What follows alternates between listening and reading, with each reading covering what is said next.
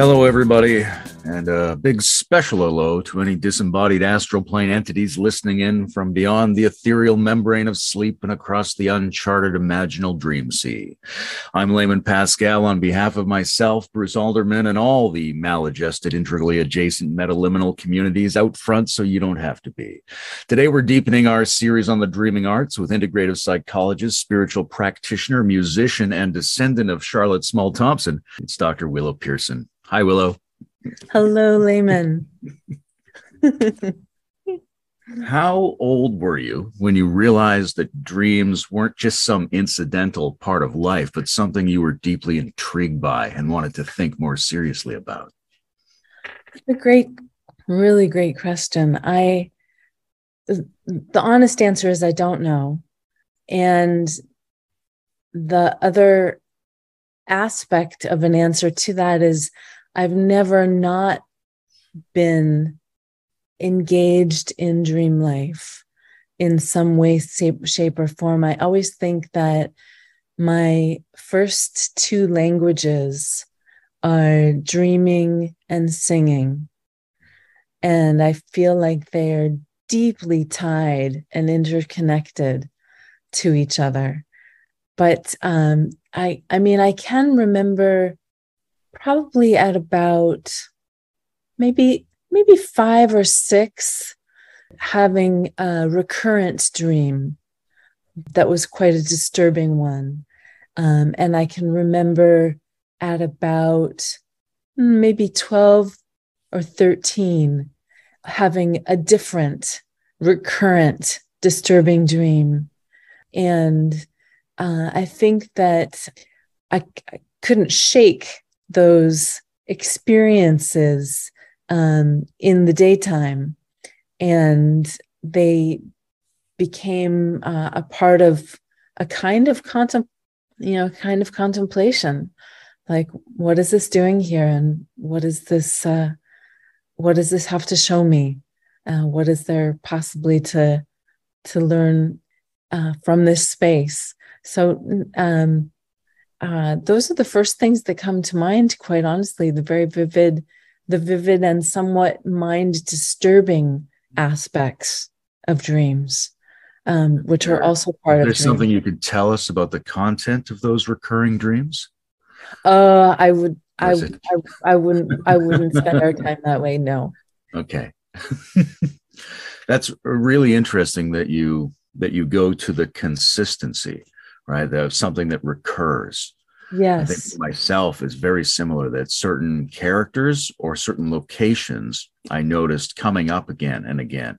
There was an area in the garden that I would visit in a dream, and it wasn't the same as it was when I was awake, but it seemed to be the same across multiple dreams.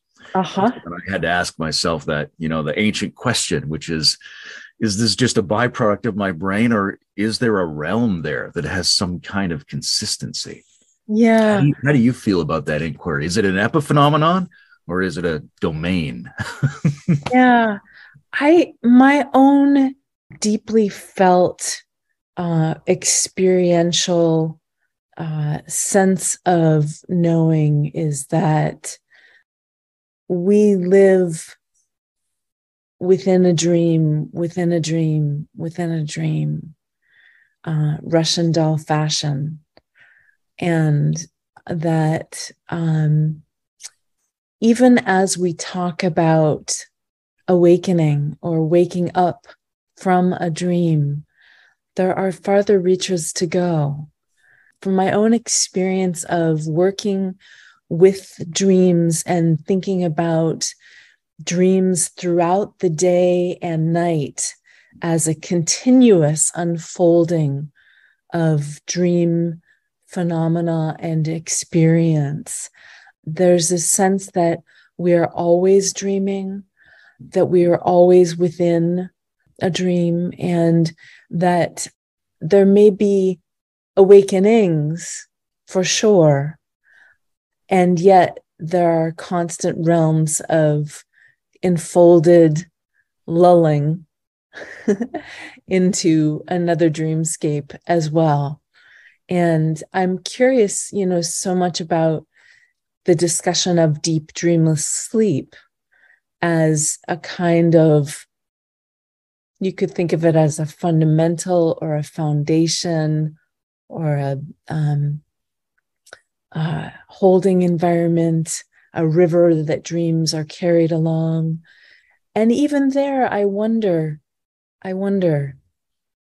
is there a kind of dreamscape in that place? And one of the things that I find myself most curious about in the nether reaches of wonderment is there a place, and this question is really a timeless question asked many ways, but the way that I think of it is there a place in consciousness where all dream activity is registered, where all dream activity has a place in awareness, which is another way of asking, is there a kind of omniscient capacity in the universes at large, which is curious to think about for so many reasons, and maybe we can just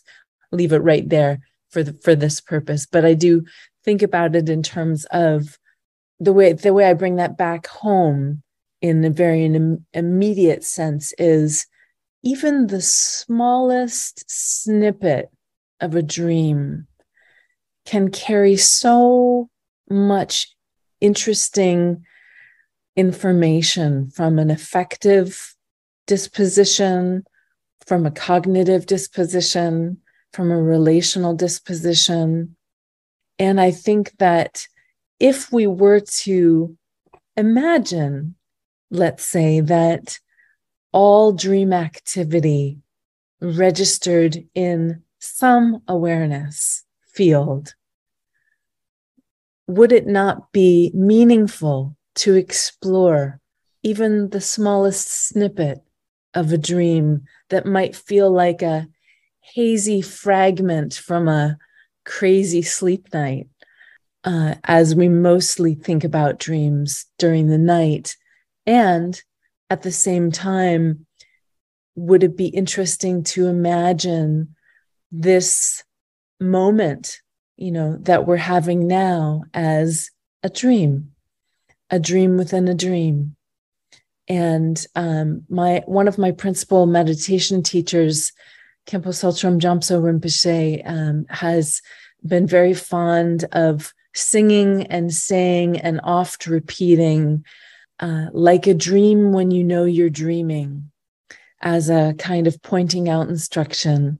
And I'm sure that has many different resonances for many different people, but it's one that's really landed and come straight into my heart in terms of how I hold that phraseology and the communication of it as a kind of transmission of this realm being like a dream when you know you're dreaming. Wow, there's a lot of threads there. Indeed. The sense that it's not so much the question, what is dreams, but which kind of dream is this? Yes, which I think is a great shift to play with. And I think of some of the great dream artists of recent times and current times, like James Grotstein, who sadly passed away in 2015, who I had the privilege of mentoring with. And he wrote a book called Who is the Dreamer Who Dreams the Dream? And I just love his title. It's like a psychoanalytic koan of sorts.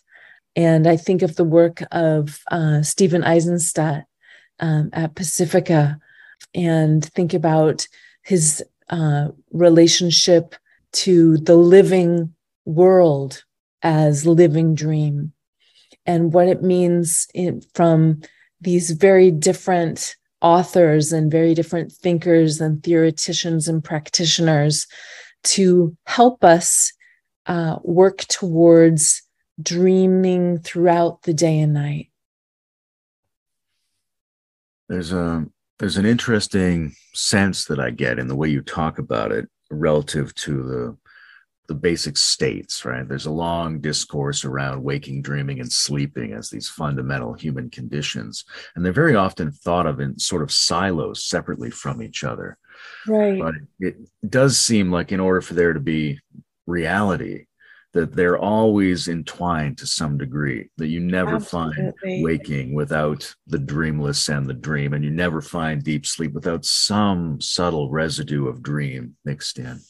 That's so beautifully rendered. I really appreciate you saying that. I feel like that really mirrors a dimension of how I hold that too. And I think of it as the co-emergence of waking, dreaming, sleeping, or we could say the co-emergence of gross, subtle, causal, or Nirmanakaya, Sambhogakaya, Dharmakaya as inseparable, and that it's only our mental conditioning and apparatus and needs to differentiate in order to appreciate a whole that goes through these exercises of making these really meaningful and helpful distinctions in order to put them back together again. The sense of another awareness that registers all of the dreams, right? And then there's different ways we could get, could be an awareness here, or it could be an awareness there. It's intriguing to me because very often when I dream, I feel like in the dream, I have more access to my other dreams than I do when I'm awake. Right? I'm like, oh, right, I've had this dream before. And when I come into waking, so-called, I can't remember the dreams, but I remember this flavor that I just could remember the dream in that other phase.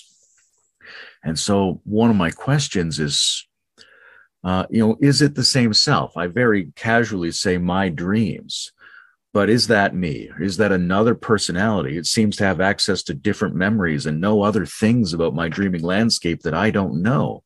Are Yeah, the waker and the dreamer the same person? right. It's a great question. I love the question. The thing that comes to mind to me is one of my dear friends and wonderful colleagues. His name is Dr. Robin Begay, and he's a psychologist practicing in Portland, Oregon.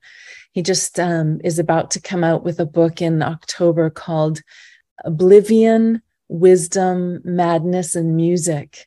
And it's commentaries on the work of psychoanalyst Michael Eigen. And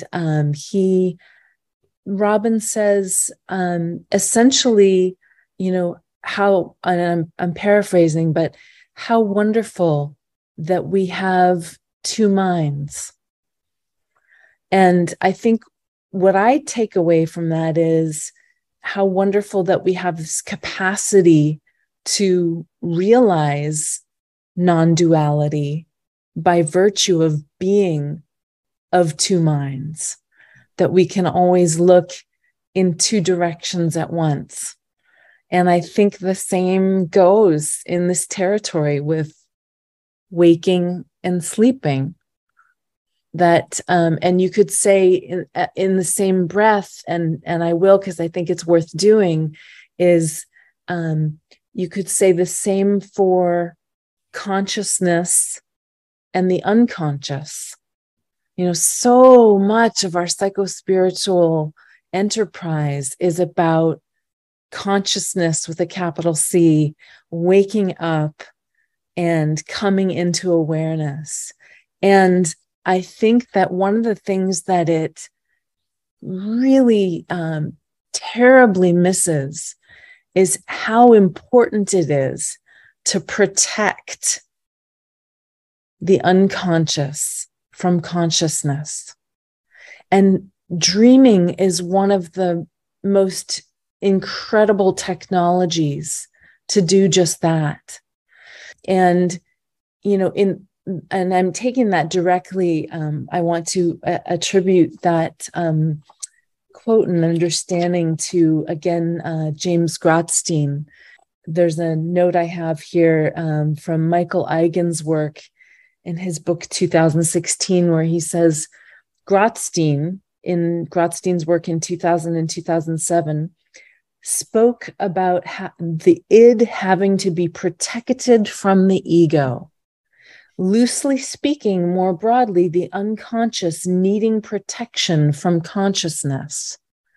And I think that this really kind of comes to the true heart of non-duality, of wisdom and confusion, not two different things. We could say samsara, nirvana, not two different things.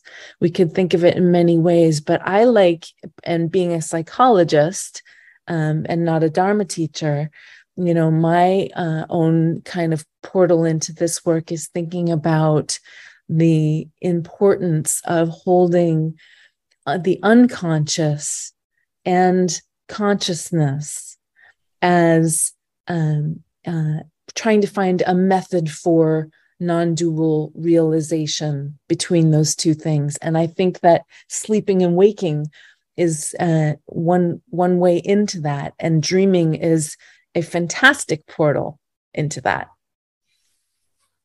When we think of ourselves as being conscious and unconscious beings, then sometimes there's a tendency to think, well, how can we merge those? Right. But then there's this other non-dual wisdom, which says the thing that you think is the separation is already intrinsically merged, so you don't have to force them to merge.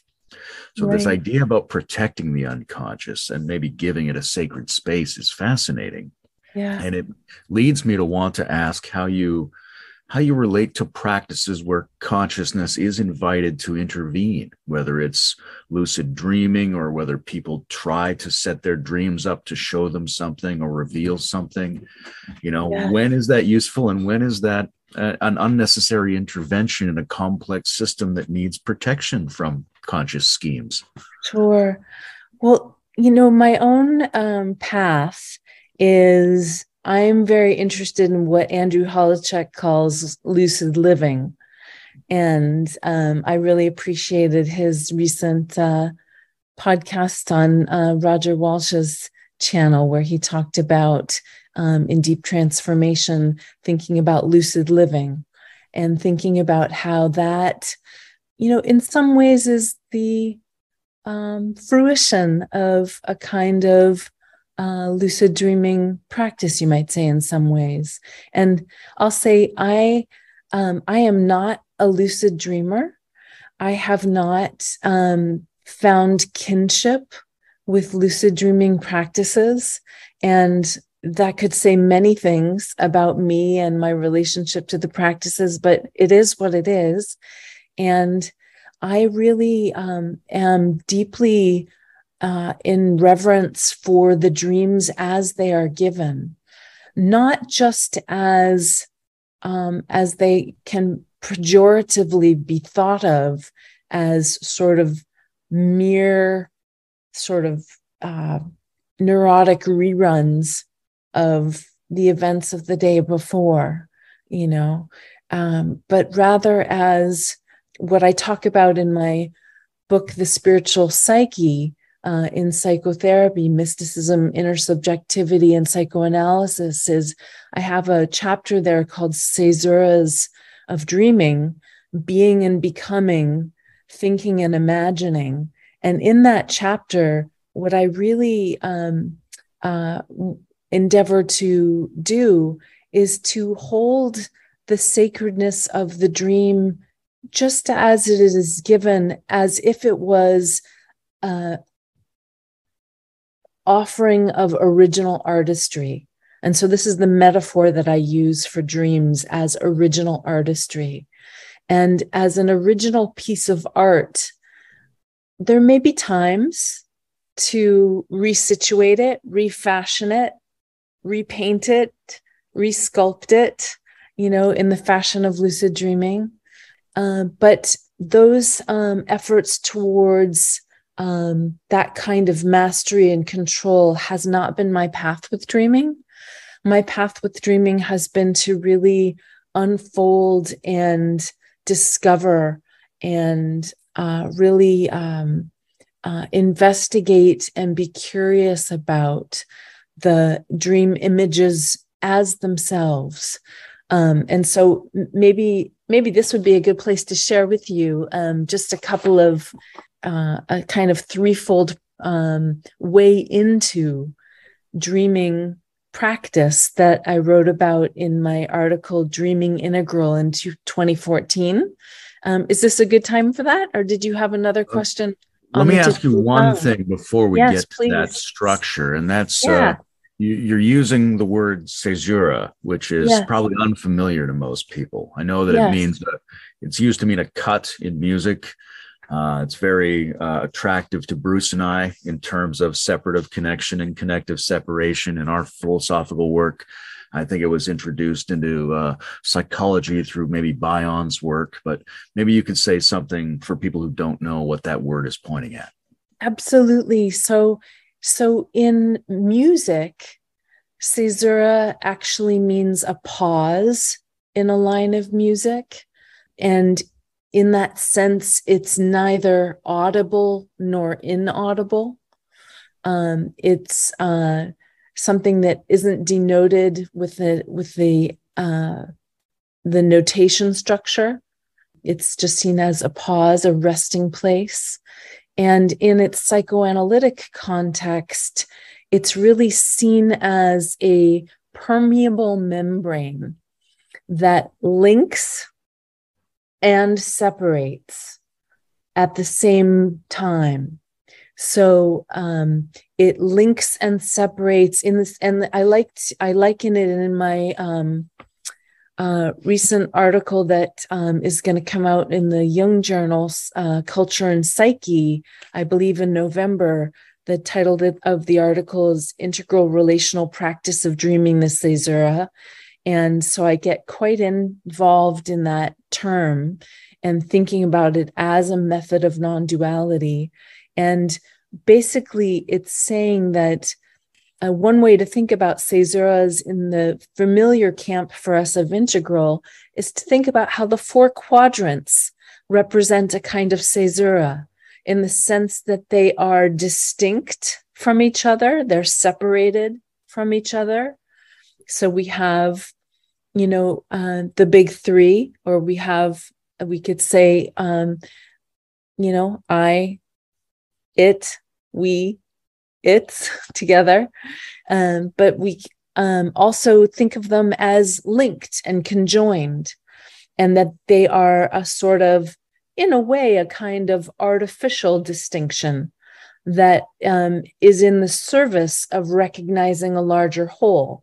And so it's this principle of deconstructing in order to create a greater construction, or to be able to in order to recombine at a later date when those fragments can be brought together in a more complete way.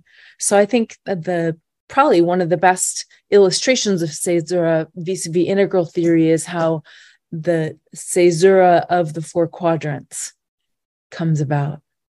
Oh, that's great. Thank you. Yeah. So now would be a great time to maybe walk us through some of the key elements in your integral framework for dreaming. Sure. Yeah. And I'll say actually so there's two parts that I'd love to share with you, Liam. And then one of them is from this 2014 article, Dreaming Integral, because it gets at, there was some back and forth that I had with the editors about, why not call it integral dreaming? And I felt quite adamant that the title was Dreaming Integral, because integral, of course, itself is a dream. And it's not a reified thing. It is a psycho-spiritual map and method and set of practices to come into a fuller existence that includes non-existence. And I think that I wanted to title this piece Dreaming Integral to have that remembrance and that consistent pointing out instruction that all of us are exposed to along the path of, regard all dharmas as dreams, including this one, which I think is one of Ken Wilber's favorite mantras that is so apropos and so terribly helpful. And so in that spirit, this is from Dreaming Integral. And I really came down to 3 injunctions in working with dreams. And the first injunction is to see into and through the dream. And you have to unpack that a little bit to say, to see into the dream, to be very curious about the dream image or images themselves, just as they are.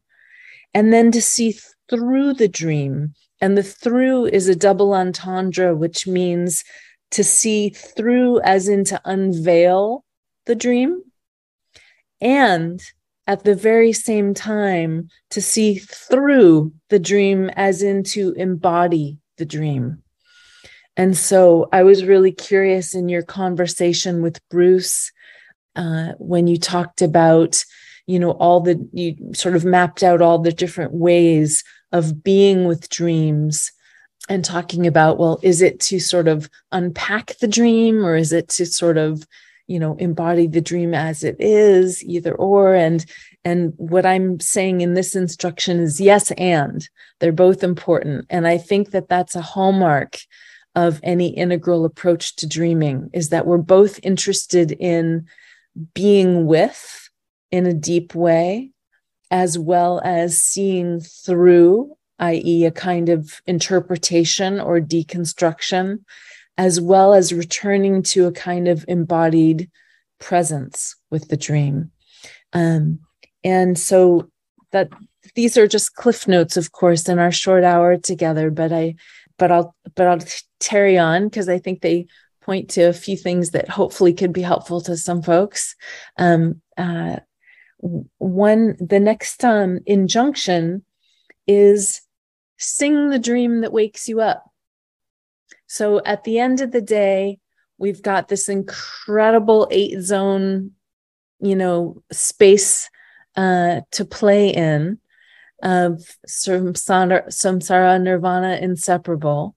And we can distill it into 4 quadrants, and we can play with all kinds of lines, and we can play with stages and states and types, and be able to consider a dream from all of those wonderful vantage points that integral vocabulary lends our curious minds to look into and walk about. But at the end of the day, what I'm really striving for here is the ontological epiphany of the dream. So sing the dream that wakes you up. What is it that is most vitalizing, most alive, most compelling, most follows you around day and night, like the puppy you never had, and just wants your attention, wants you to know about it. And when I say sing the dream that wakes you up, in some cases, I mean that quite literally. Like there are ways to play with singing fragments of dreams that can help bring it alive in a kind of bliss emptiness kind of way. But I mean that in the sense of singing or playing, with the dream that wakes you up, to be able to play with it, to be able to not try to pick it apart. You're not trying to dissect it. You're trying to be a playmate with it and trying to learn something about it. And then that sounds very fun and positive, but I'm assuming a lot of people, the thing that hangs around with them all day from the dream is not like a puppy, but like some horrible, disfigured hound or something like that. Right, a lot of people seem to wake up with trailing some very murky, problematic feeling they'd much rather put down. Yeah, Stay absolutely. with. Absolutely. I've been writing a piece called Welcoming Dreams for a chapter for a book for Routledge, where I contrast two very disturbing dreams with a very ecstatic dream, and talk about the importance of welcoming all of them, not just the ones that we would prefer, but also the ones that we would choose to relegate to the unconscious and not look at. And so I think there's always a portion of the dream that can, I almost want to say, strengthen something in you when it feels like it touches a fearful, broken, disheartening place. And I think Stephen Eisenstadt's book on dream tending and his audio series on dream tending are wonderful tools for working with nightmares. He has a couple of chapters on working with nightmares in particular. And he has a few methods that for people who struggle with recurring nightmares can be particularly helpful. I won't go into that at this point in time, but other than to reference it as a tool. Perfect. And was there a third injunction in your series there? Yeah, the very last one is just to rest in and as the dream.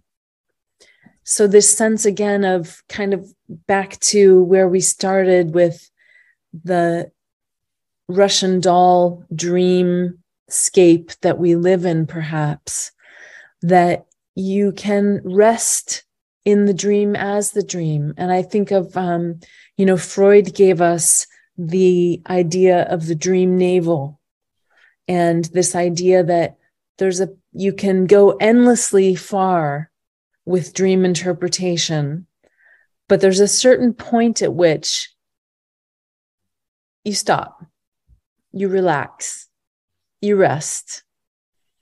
You've done enough kind of inquiry, and it's about resting with the dream right where it is. And I think that that's a kind of hearkening back to allowing the id to be protected from the ego, allowing the unconscious to be protected from consciousness. That it's actually, there's endless beautiful stories in mythology about the blindness that occurs by staring at the sun, and how important it is that we fashion the shades of the lids of our eyes, at night, and how we look through the veils of this world of appearances during the day, so as not to be completely undone by the quite incredible, awe-inspiring magnificence of this life. And that, one of the things that Eigen talks about is how we can suffer from being too much alive sometimes, which is, again, not something we hear in our psychospiritual circles too much. Certainly, I didn't hear them in my transpersonal education. It was always seeking the next domain and the next awakening.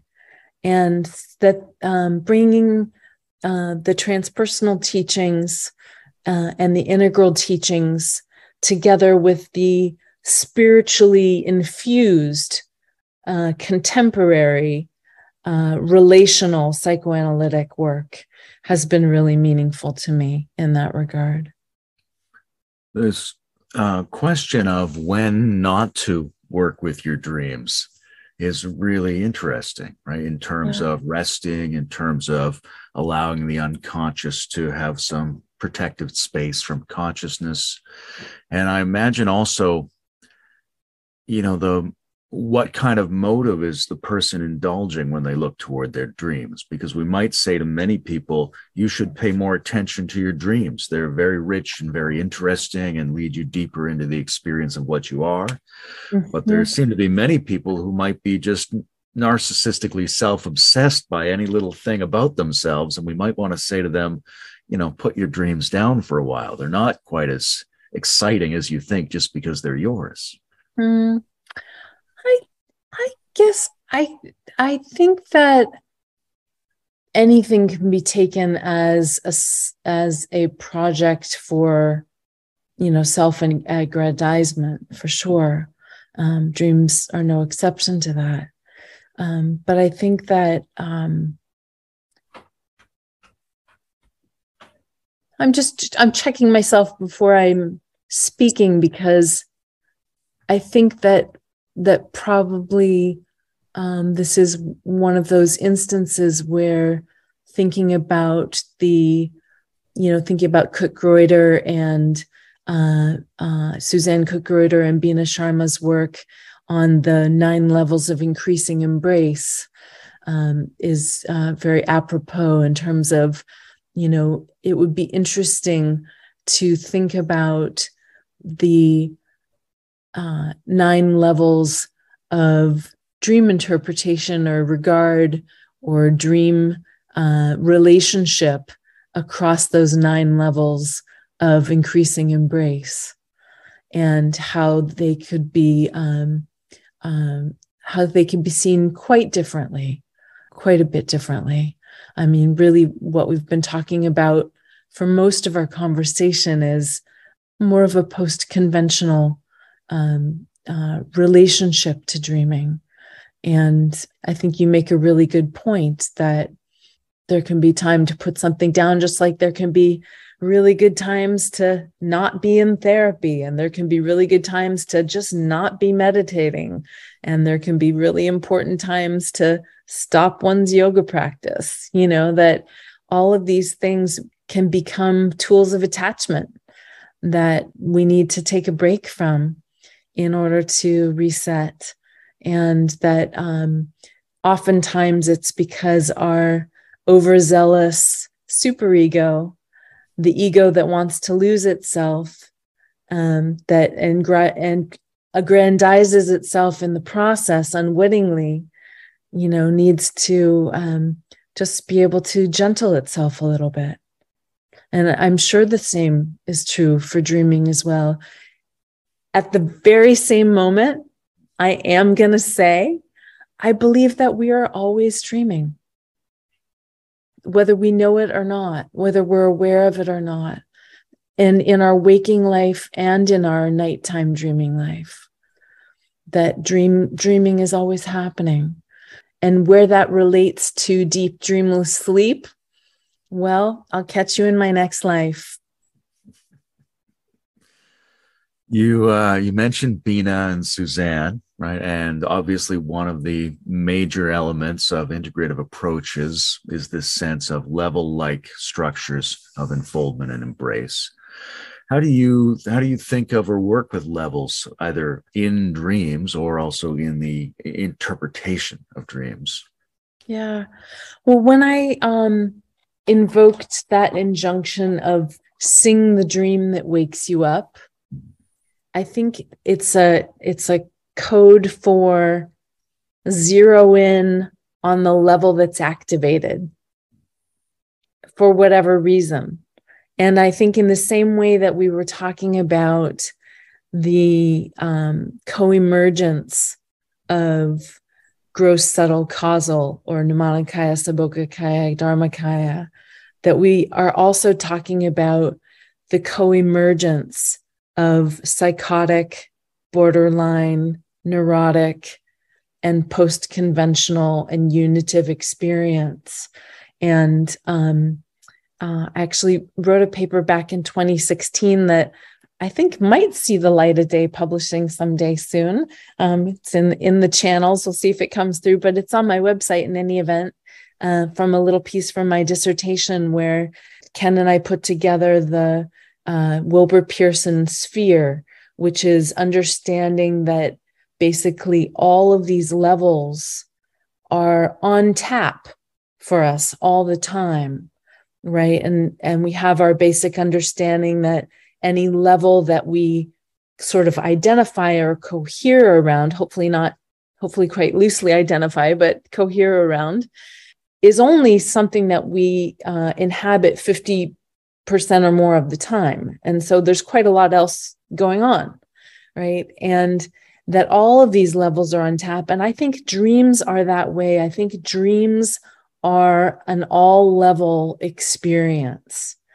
And that our ability to tap or to douse or to connect or to be enlivened by that, to sing that which wakes you up, is our ability to touch the level that is asking for our attention, whether it's the level where we tend to reside 50% or more of the time or not.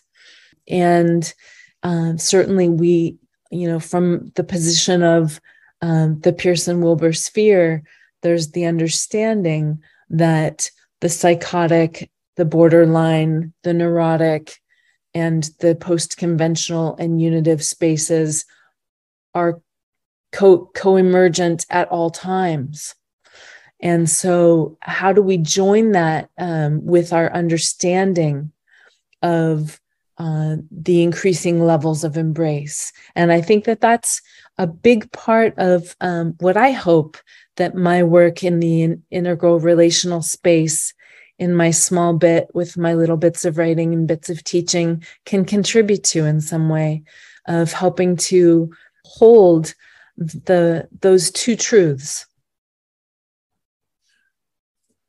When we're thinking of all the levels co-emerging and co-enacting, and we're thinking of this sort of adaptive work with dreams where you sort of stay with the most lively aspect of it,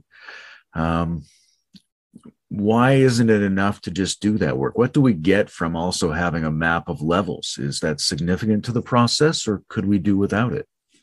I think it's hugely helpful. I think in its best regard, it's an incredibly skillful means, helping us to, as I say, sort of tease apart and distinguish and differentiate, and to parse these things out in order that at a later date we can bring some of them back together. And so I think, like Bina Sharma's injunction that at the you could say the height or culmination of her model of vertical development is one of no boundaries, and that it is one of being able to really engage folks wherever they are. And it is by virtue of deep study in the levels as distinct, distinguishable, and shining in their own place that we can see the kaleidoscope in a more brilliant way. So I think that there's, I know that Zach Stein, for example, has written in the 2010 book on integral theory and action about how integral work is operating for different folks at different levels. And that's necessary with any educational instrument. And that's not a cause for despair. That's a cause for celebration. And I think as long as we keep going. Beautiful. What do the words host, guest, and visit mean for you? Thank you for the question. So let me just actually grab a note from my paper for the Young Journal, because what I wrote at the end is, the background presence, which is a nod to Eigen's work in 2009, or host, which I speak about in my article in 2014, composing this practice being the integral relational practice of dreaming the Caesura, which we haven't really had time for today, but maybe another time, appears variously as Bion's O.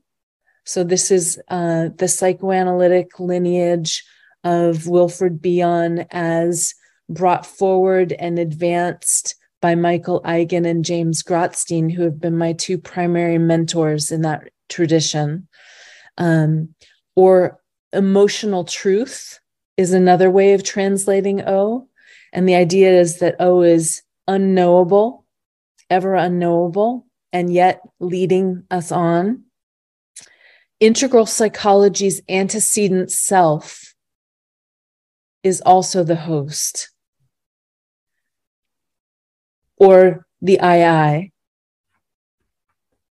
as we come to best understand that through our study of that small phrase. And Vajrayana Buddhism's appearance emptiness, which you can also carry forward as Dharma teachers can teach students about the relationships between appearance emptiness, luminosity, clarity emptiness, and their interpenetrating and yet differentiated spaces as well, that could, in a word, come back to how Ken often refers to suchness as being the ground. So the host all is the fundamental quality of opening that makes things available. Thank you. And these are just names that point to specific lineages that have helped us understand that open space and how to keep going in that open space. So I would say that's the host, ultimately, the host, and that the guest is the dream images themselves.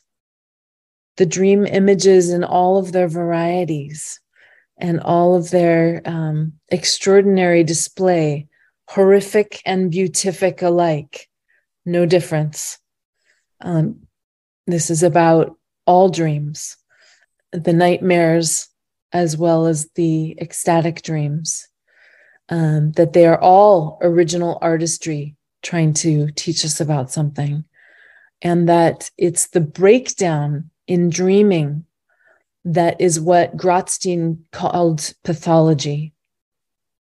That he really said it was our inability to dream, which is the root of all pathology, which is quite a radical statement if you really think about it. And that the visit is the great curiosity of how those two things are related. The dream image and the host, of how we are visited by day and by night in the same way that you and I are visiting together right now in this conversation. No different than that. In the kind of dream that we call the natural scientific universe, there are lots of different types of organisms. These ones dream. Which other ones dream?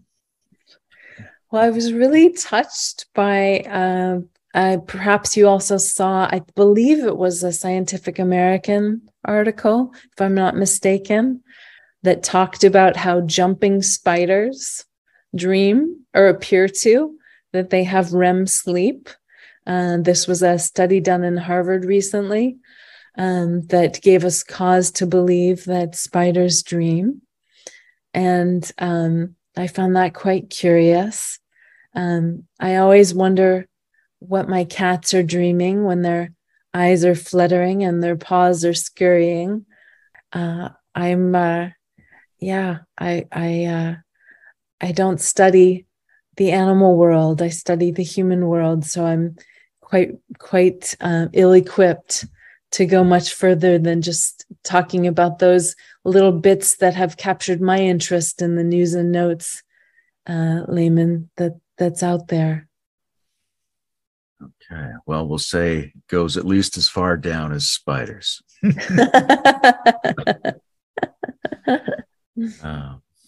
Do you record your dreams? I have recorded in this article that I mentioned that I'm writing for Routledge on welcoming dreams. There was a song that was given to me in a dream that I woke up in the middle of the night, and the melody came with the dream, and I did record it, and I work with that dream in that article, and it's something that I'm recording next month and looking forward to sharing on my music website, the lionessroars.org website, where I have my music available for anybody to listen to. And it's the recording that I usually do with my dreams is I just have my iPod, right next to my bed. And one of my best Dharma friends is my cat, because he gets me up about 3 times a night because he's incredibly spoiled and he likes to eat about every 4 to 6 hours. So he'll wake me up and I'll go to feed him. And when I wake up, usually it's interrupted in the middle of a dream. And so it's the perfect time to write a snippet or an entire dream, depending on my motivation. And so I do keep a dream log in that way and record them in that way. And I find myself going back to them quite a bit, choose select ones to write about, to sometimes illustrate some of these principles. But I would say that beyond the actual transcription of the dream, writing on my phone, that every day there's some trace of a nighttime dream that I am with in the daytime, invariably. And it's been largely through studying James Grotstein and Stephen Eisenstadt's work that I have been applying that much more to my daytime experience, which, I would be remiss to not say, undergirded by deep study and meditation in the Vajrayana and Mahayana schools, which I think has also given me the great motivation to look into the dreams of the day and night as continuous. When I read your article on Charlotte Small Thompson, I thought about dreams and ancestors, and partly the way ancestors can presence themselves for us in our dreams, but also my curiosity about how our ancestors dreamed. We can look at skulls and think that, people were like us several 100,000 years ago, but tiny little changes in the soft tissue or the levels of chemistry could have made it very different for them. And I wonder just what your intuition tells you about whether our ancestors prehistorically or in the first attempts at human civilization, whether they experienced their dreams the way we do or not. Yeah. I know that we are visited by our ancestors in our dreams quite frequently. And it's a mystery as to how that occurs. There are many ideas about it. The idea of I'm projecting my loved one into my dreamscape, having an experience of them, to the idea of the visit, that I'm being visited by an ancestor in my dream. And I can share one dream that caught my attention quite vividly, which is I had an Uncle Stanley who was he would have been the two greats, I think, grandson of Charlotte Small. And this is the piece that Lehman and I are talking about, of course, is this second part of this Jung Journal article where I talk about my great-great-great-great-grandmother and talk about my dreaming of her because there's so few historical facts about her. And so back to Uncle Stanley, I had a dream. I was in my 20s and he appeared in my room, and it was quite clearly him. And it was, to my recollection, no more and no less than an appearance. And it was interesting in the sense that it was in the corner of a room. So it wasn't a sense of being inside my mind. It was a sense of being in the domain of my dreaming. And I learned the next morning that he had died. And I think that many, many people, I think, have dreams akin to what I'm describing. And what's curious to me is I hadn't thought about my Uncle Stanley for years. We were not close. We, didn't have a very strong connection. And yet there he was. And I take that as a visit of an ancestor at a time when the world's veils become much thinner. And so I can only relate to that from my own ontological experience. And I take it, with great import on that level. And I think that many, many people have dreams of visitations of ancestors. And I think that it seems to me that Freud would have us talk about wish fulfillment and wanting to dream about someone who we miss, who we love, who we care for, to appear in our dream. And perhaps that is an important part of it. And perhaps there's much more to it. And I like to imagine the latter. I think maybe we're at the end for today. Indeed. This is a lovely visitation through the thin veil of the digital universe. You've been a lovely guest. Thank you so much for reaching out from Thunder Bay to here in Oakland, Emeryville. I'm so glad that we had a chance to talk, Lehman. It's been really fun to be able to talk about this work that is so meaningful to me, and I know that is so meaningful to so many. Thanks very much, Willow. Thanks, Lehman. Take care.